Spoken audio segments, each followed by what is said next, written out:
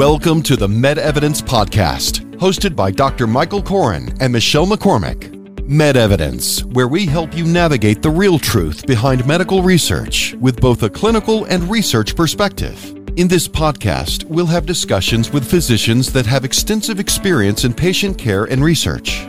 How do you know that something works? In medicine, we conduct clinical trials to see if things work. Now, let's get the truth behind the data. Welcome to MedEvidence, powered by Encore Research Group. Go to EncoreDocs.com. Welcome to MedEvidence, Truth Behind the Data. I'm Michelle McCormick. 4-part series today about longevity. Can medical research help us live longer? Great question. Joining us today, Dr. Michael Koren, founder and CEO of Encore Research Group and a practicing cardiologist. He has been principal investigator of over 2,500 clinical trials and has published extensively in the most prestigious journals in the world. Also joining today is Dr. Victoria Hilo, a very well-respected pediatrician who also does clinical research at Encore and practices in the emergency room. So very exciting to have you both today on MedEvidence, and great topics coming up. So let's learn a little bit about each of you quickly. Well, good morning, Michelle. Thanks for having us. And I didn't really recognize myself when you introduced me. Sounds awesome to me, Doctor. I run clinical trials and tell people that they need to exercise. Right.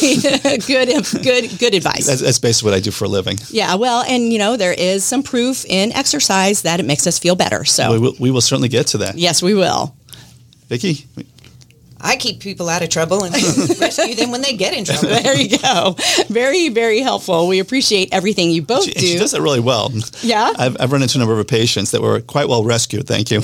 Well, I have to admire what you do in the ER because I think in another life I would have loved to have been an ER doctor. But, we digress. So let's talk about longevity. This is something that we're all looking forward to in our lives, the longer that we live. And I think people are living a lot longer. Well, just define longevity, Vicki. Yeah. Longevity is how long you live. But we want to do more than that. We want to make sure that you live longer and live well. Okay. All right. Well, let's talk about how to do that. And it's also the science of how long we live. Right. So there are different elements of it, and we'll dig into that a little bit more today.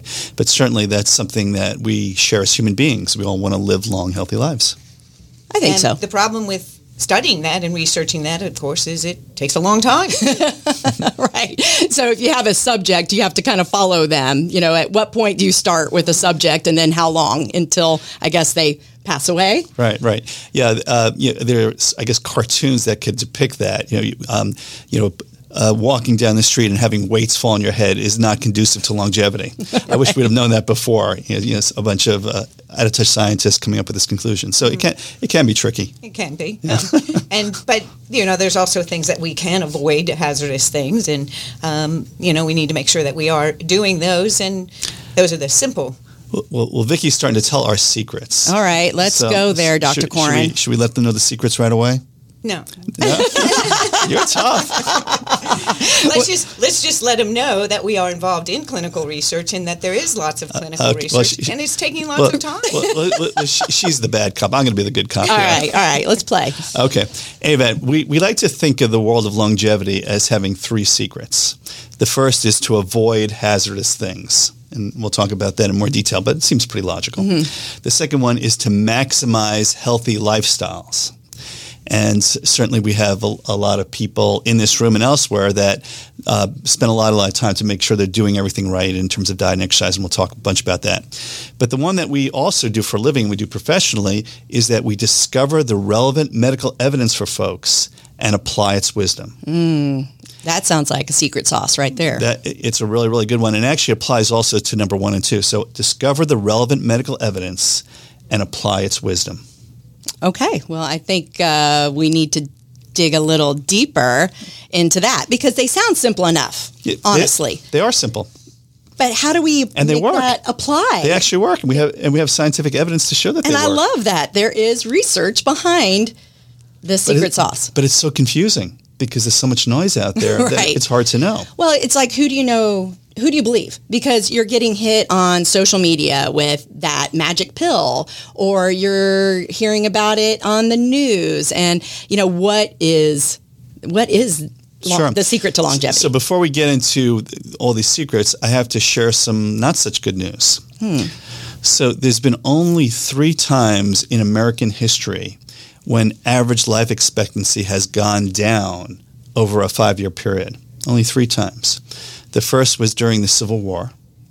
The second was between 1915 and 1920 during World War I and the flu pandemic. And the most recent example is between 2015 and 2020, before COVID, by the way. So between 2015 and 2020, average U.S. life expectancy went down over a 5-year period. That's really very rare in our history. Usually life expectancy is going up, and really cause for concern. And part of our motivation to do these type of podcasts is to help people reverse that trend. And we're actually doing really well. Between 1980 and 2010, there was dramatic decreases in cardiovascular death and morbidity. And unfortunately, as of around 2015, that sort of flattened out. And actually, there's been an uptick in the death rate here in the U.S.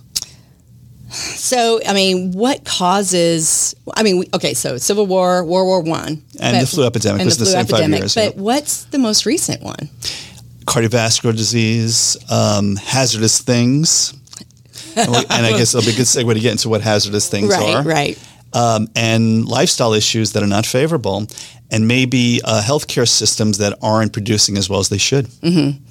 Do you think that the population that we have now, since they're more the baby boomers aging, will help with that trend to not have that decrease? Well, as a card-carrying baby boomer, I hope so.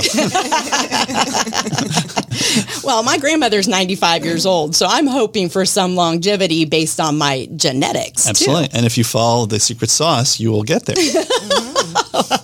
We are talking with Dr. Michael Koren, founder and CEO of Encore Research Group, as well as Dr. Victoria Hilo, a clinical research investigator and ER medicine doctor. So, all right.